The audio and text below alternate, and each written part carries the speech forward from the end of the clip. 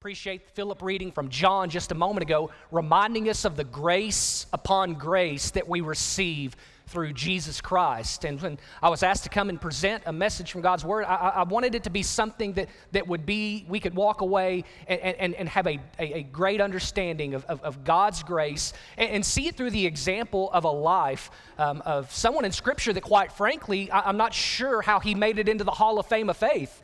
Quite frankly, when I look at the Hall of Fame in Hebrews chapter 11, there's a few names on there, including this one, that we wonder, how did he get in? Like, how did Samson get in? But he did. And he did so by God's grace. And if I find myself in the presence of King Jesus for eternity, it will only be by God's grace, not on my own merit. And so as we get ready to surround that, we all want grace. Sometimes it can be challenging to extend grace to other people. Maybe you know what I'm talking about. It's been about 5 years ago that Misty's father had lost his battle with cancer after fighting very hard. Misty's father had been a radio disc jockey here in Northeast Arkansas for a number of years, but he had moved to Florida in his retirement. Loved music, loved all things music. Jerry, his house was decorated with a lot of memorabilia and a lot of souvenirs from places they had visited that just to kind of, just like shine the light on those things that they enjoyed about music. And so he also had served in the National Guard, and he was very proud of that, and we were as well. But after Misty called me, she went down to Florida. I stayed here in Paragould with the kids while she was gone, and she called me and said, "I just want you to know Dad has passed." And she said, I'll call you back in a few minutes. The funeral directors are about to be here to assist, and I'll call you back after a couple of minutes. And I said, that's fine. And so she did call back, and Misty, she said, "You won't believe what just happened." I said, "What happened?" She said, well, the funeral directors came in. There was two of them. One of them was around 50-something, and he seemed like he had done this a number of times and had his act together. She said the other guy was in his early 20s, looked like he had just started, and she said he was walking around, and he said, "Well, I'm just really sorry for your loss." And he said, I guess your dad really loved music, didn't he?" And Misty said, "Yeah, he did. He loved music." "And your dad, he served our country?" And Misty said, "Yeah, that's right." And Misty's tending to something, and he's actually staring at a picture on the wall. He's sitting there looking at this picture, and he says, I'll just go ahead and say it. Your dad, when he was younger, he was a sharp-looking man. And Misty kind of turned and looked over at him and said, "Well, no, Paul, you're going to have to hit it because they don't want to go for me." "No, that's Elvis." And the kid was like, oh, Elvis, yeah, him. So we'll see if you may have to be my guy today, Paul. I don't think it wants to work for me. Oh, it buzzed on me. All right, I do get to use this today. There we go. I told Misty, she's like, so what do I do with that? She's like, I got to go in there and talk to him in a minute. I said, "Honey, listen, just don't worry about it. He's just doing his best." She says, "All right, I got to go." I said, "Misty, now don't be cruel." And so she went on in and decided to listen to what he had to say to her. When you look at the Hall of Fame, without a doubt, there's some blemishes on some of the resumes. That is ever so true about the person we are going to read about, Samson. Obviously, when I say the word Samson, some things come to mind. You already have a picture in your mind of what you think Samson might have been like. Well, let's just kind of talk about that today and see if we can't find out what the Scriptures have to reveal to us about this man, Samson. Now, when you go to the book of Judges, often what you'll see is that God's people are being oppressed by a foreign nation. Not exclusively, but most often the Philistines. These were individuals who would often take the people of Israel into captivity or would just make life difficult on them where they were. And that's really where we find this story when we pick up. The Philistines have been pressing down the people of Israel for some 40 years. And now God wants to do something about that. So let's look at Judges chapter 13. I'm going to start in verses 3 through 5. Here we read, it says, "And the angel of the Lord appeared to the woman and said to her, 'Behold, you are barren and have not borne children, but you shall conceive and bear a son. Therefore, be careful and drink no wine or strong drink, eat nothing unclean, for behold, you shall conceive and bear a son. No razor shall come upon his head, for the child shall be a Nazarite to God from the womb, and he shall begin to save Israel from the hand of the Philistines. Now, this is what you call a gender reveal party. I know many of you that whenever you found out you were having a little boy, little girl, you did a gender reveal party, you put it on Facebook, you wanted people to see it. This is the party of all parties. An angel shows up and says, this is what is going to happen. When I look back in Scripture, I can only think of 3 other people who their birth is foretold. Isaac, that's the son of Abraham, who will be the child of promise that will eventually bring about the Messiah. John the Baptist, he's the forerunner of Jesus. He's the prophet crying out in the wilderness. And third, that's Jesus himself. So you have Isaac, you have John the Baptist, you have Jesus, and now you can add to that list Samson. 4 people that their birth is foretold in the Bible.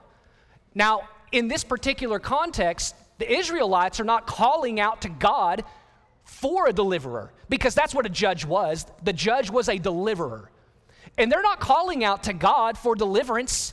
Evidently, God's people had become very accustomed to just kind of going along with whatever the Philistines wanted. And I believe there's a lesson here for us. Often when Satan attacks and when the enemy attacks, sometimes he chooses persecution. And it's overt. You can see it.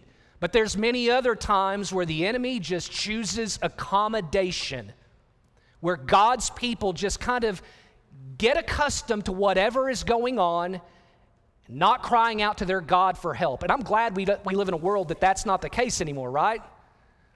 But when I go back to Judges, there's a phrase that is used over and over and over. In those days, Israel had no king, and everybody did as they saw fit. That seems to be where God's people are in this moment. So you have this take place where this birth is foretold. Now, there's some interesting things about his life I want to point out to you and kind of show you here today. First of all, this idea that God's heroes didn't need faith, I think we all would agree that wouldn't be the case.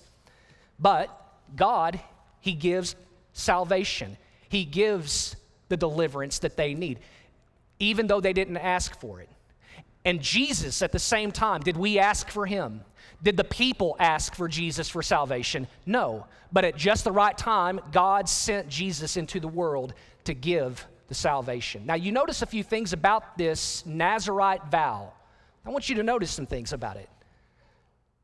You can't touch dead stuff. So to quote Nacho Libre, no dead guy duty. No dead stuff. Can't touch anything that's dead. No alcohol. No strong drink. And he cannot have his head shaved. And also, this vow, it was from the womb, not just from birth. Now, there are times where we see in scriptures where people will take a Nazarite vow for a short time. His vow is for his entire life, all the way going back to when he was in his mother's womb, which must have presented some difficult things. Can you imagine Samson losing a close friend, losing a grandparent, and mom and dad coming in and saying, listen, Samson, you can't go. You can't be around grandpa's dead body. And yeah, your cousin's getting married, and there's going to be a huge festival, a huge celebration, lots of people, and lots of wine. So you can't go. You can't be around grapes, anything that would come from a vine. You can't be a part of those things. I wonder what that would have looked like for him as a youth. I wonder if he thought this isn't fair. I didn't ask for this, but it's what God was calling him to. In chapter 20, or staying in chapter 13, but I want to show you in 24 and 25. It says, and the woman bore a son and called his name Samson, and the young man grew, and the Lord blessed him, and the Spirit of the Lord began to stir in him. Now focus on these phrases for a moment, that God is blessing him and that the Spirit of God is beginning to stir within him. Because often when we think about Samson, people wonder, well, how was he so strong? It's because the Spirit of God, the Spirit is stirring in him. This is what is going to give Samson his strength. Now, when I was growing up, we had those big old picture Bibles, that you would give a kid, and it had all kinds of pictures and drawings from various scenes. And when I was growing up, most of the stuff I saw about Samson really mirrored this. You have this huge, hulking dude with long hair, with the jawbone of that donkey after he killed all of those Philistines. He's got some blood on him. This is how I viewed Samson growing up. But I've begun to wonder why. Does the Bible tell us anywhere that Samson was big? Nope. Does the Bible tell us anywhere he had huge muscles like Brock Lesnar or Hulk Hogan? I don't believe so. Nowhere in the Bible does it mention anything about his size. In the Bible, it doesn't hesitate or shy away from telling you when somebody is a physical specimen. Goliath, we're given all kinds of dimensions about that guy. Joseph, well-built and handsome. Think about also Absalom. The Bible tells us not a blemish on him. Right now, some of the husbands are nudging their wives like, yep, honey, that one's about me, not a blemish.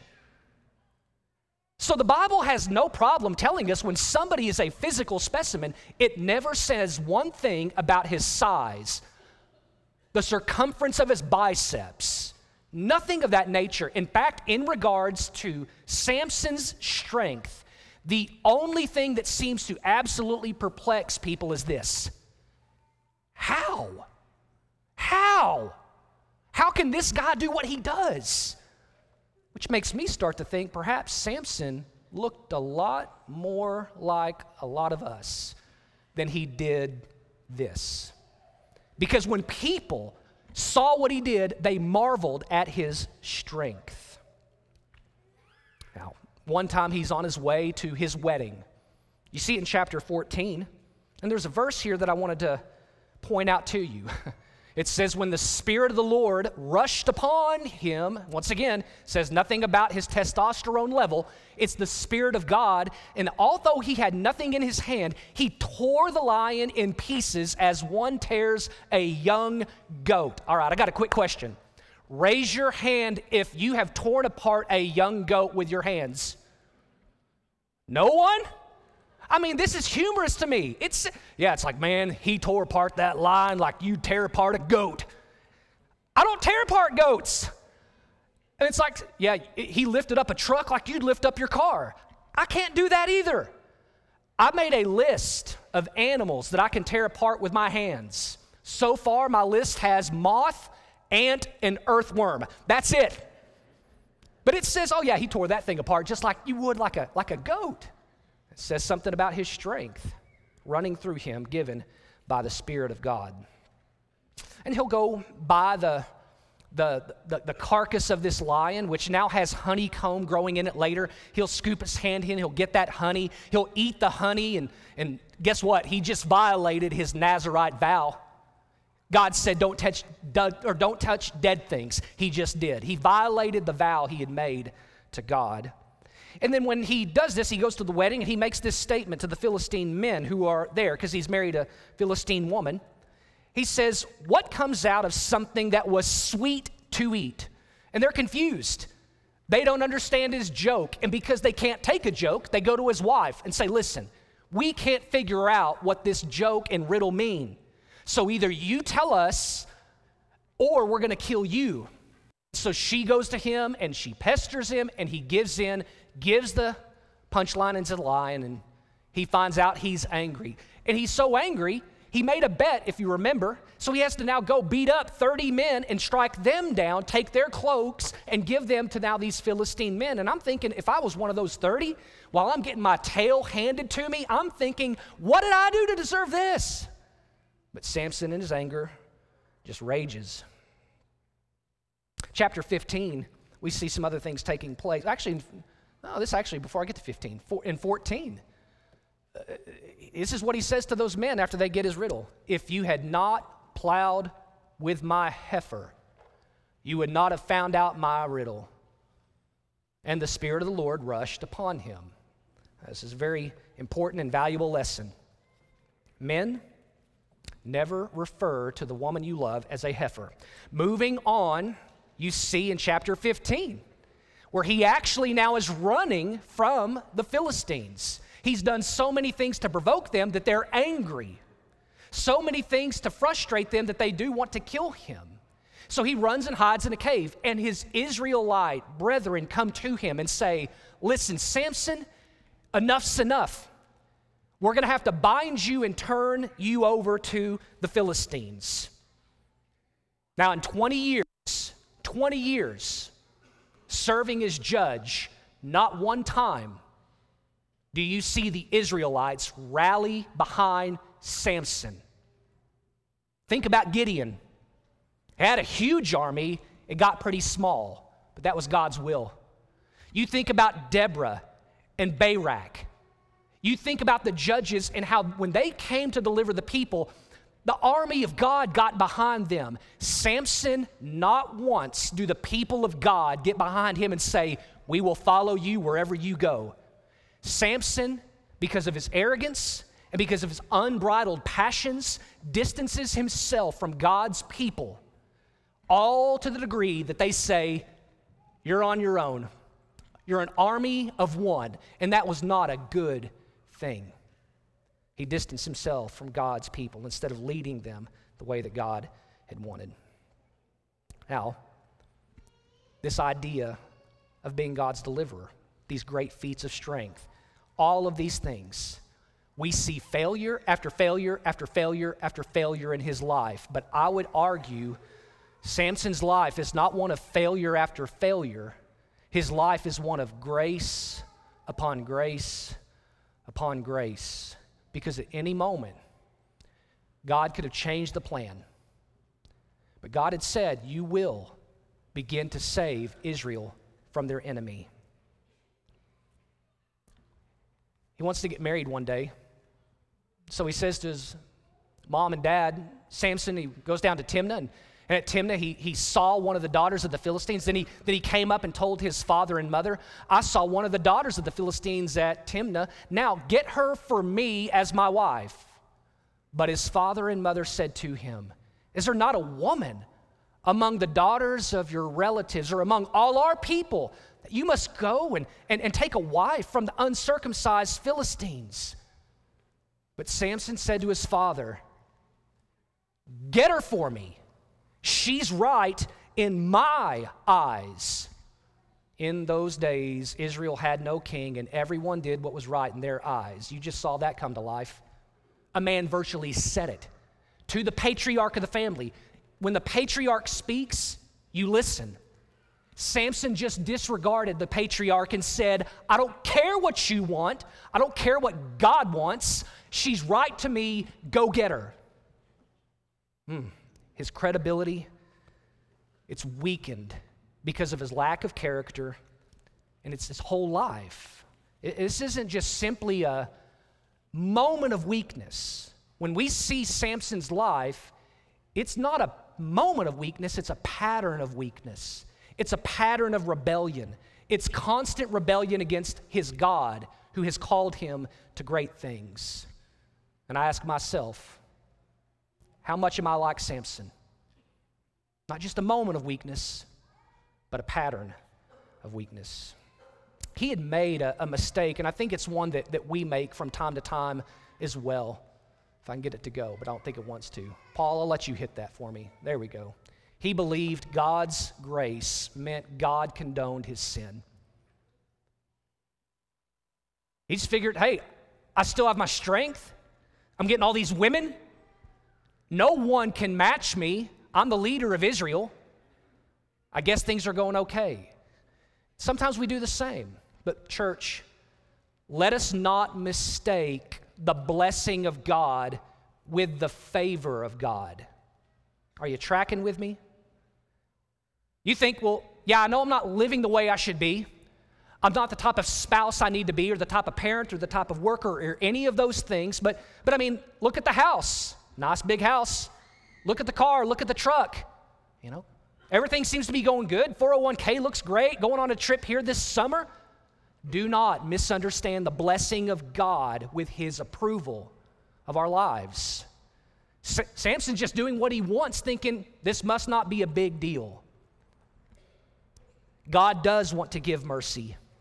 God, he does want to show grace. But please hear me, church. God will not be mocked, and a man will reap what he sows. So he decides, well, maybe we need to kind of shake things up. We see in Judges chapter 16, 4 through 5. After this, he fell in love. Someone might say he fell in lust with a woman in the valley of Sorek whose name was Delilah. And the lords of the Philistines came up to her and said to her, seduce him and see where his great strength lies, and by what means we may overpower him, that we may blind him or bind him and humble him. And we will give you each of us will give you 1,100 pieces of silver.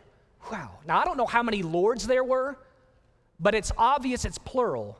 And they're stating, listen, we will all give you 1,100 pieces of silver if you simply can help us find out where his strength comes from.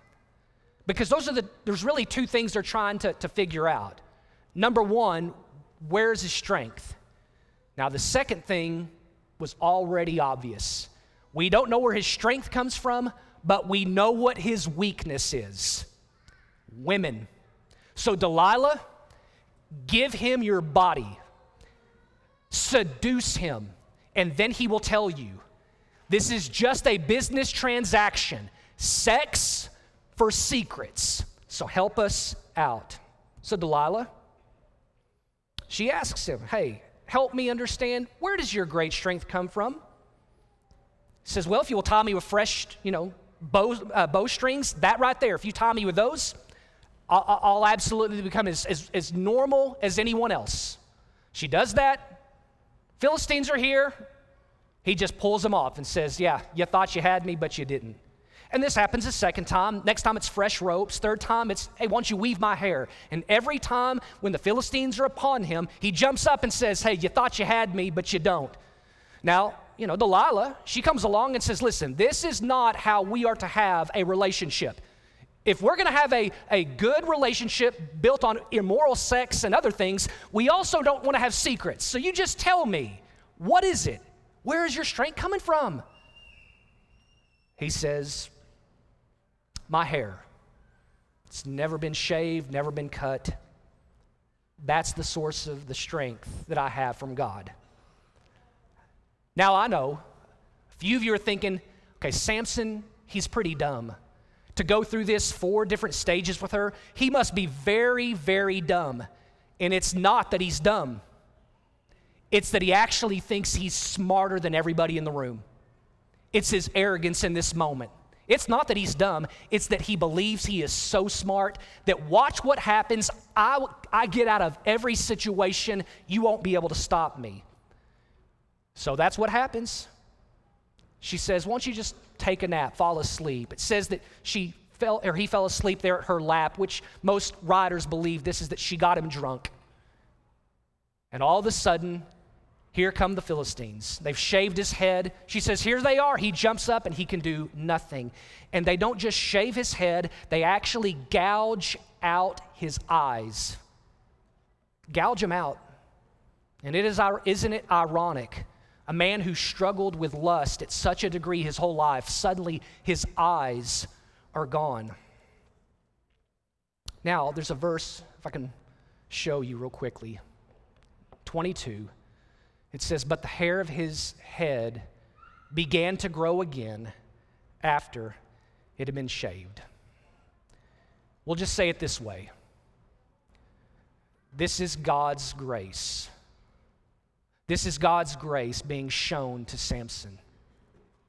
Yes, it is a story with many failures, but it's also been a story where grace is being given over and over and over. So even after he has betrayed God, after he has done all of the things God has asked him not to, God is now going to still give him grace. And God, his final act of mercy and final act of grace in Samson's life is the most astounding of all. And that's because God, he holds on to us more tightly than we hold on to him. The Philistines throw one more party. God had said, I'm going to deliver you from the Philistines, but how can he deliver them from the Philistines if he's marrying the Philistines and he's partying with them all the time? Well, this is all going to be different. Instead of him making sport of them, they now are making sport of him. They bring him in as a gesture at a huge palace. The Bible tells us the palace was so large that 3,000 people were on top of the roof of it, not to mention all of those that are within it. And this great party is going on, and he is now the clown. He has no strength of his own. The strength of God has left him. And he asks the servants, "Can you please position me between the pillars that hold up the building?" And then something happens that we've not seen him do his whole life. Then Samson called on the Lord. In verse 30, it says he calls upon the Lord and then bowed with all of his strength. He bows with his strength. His life, failure after failure, arrogance, pride. And here he is now bowing on his last moments on earth. He bows his head and calls out to the Lord and says, "Please give me victory one more time."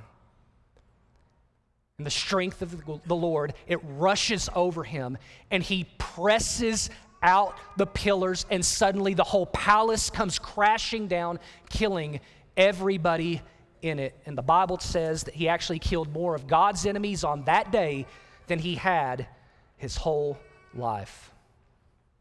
God never approved of Samson's failure, but God always accepts a humble spirit. God always accepts a humble spirit. The brother of Jesus once said, but he gives us more grace. That is why the scripture says, God opposes the proud, but shows favor to the humble. Every one of us have more in common with Samson than we'd like to believe. We sometimes look at the scriptures and we think, you know what, if I'm anybody from the Old Testament, I'm like King David. We're far more like Samson than we are David. And David had his issues too. Jesus, on the night that he was betrayed, he made this statement to one of his followers.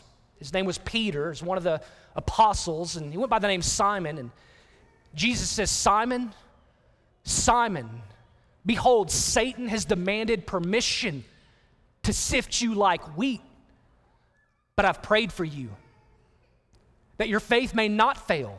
And when you have once again turned, strengthen your brothers." This is a beautiful text for us, church.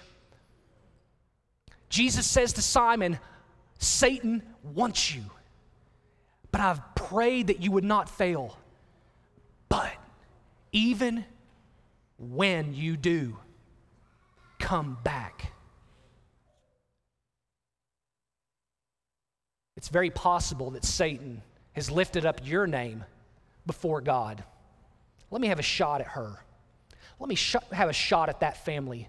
Let me have a shot at him and see if I can't bring him down. Jesus says, I've prayed for you.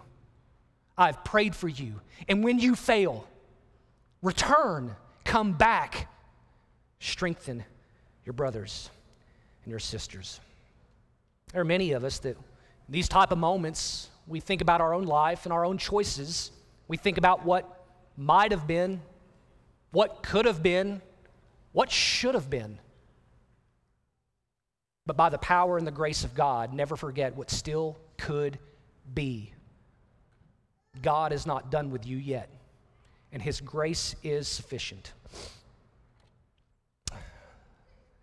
Samson, he was a deliverer, right?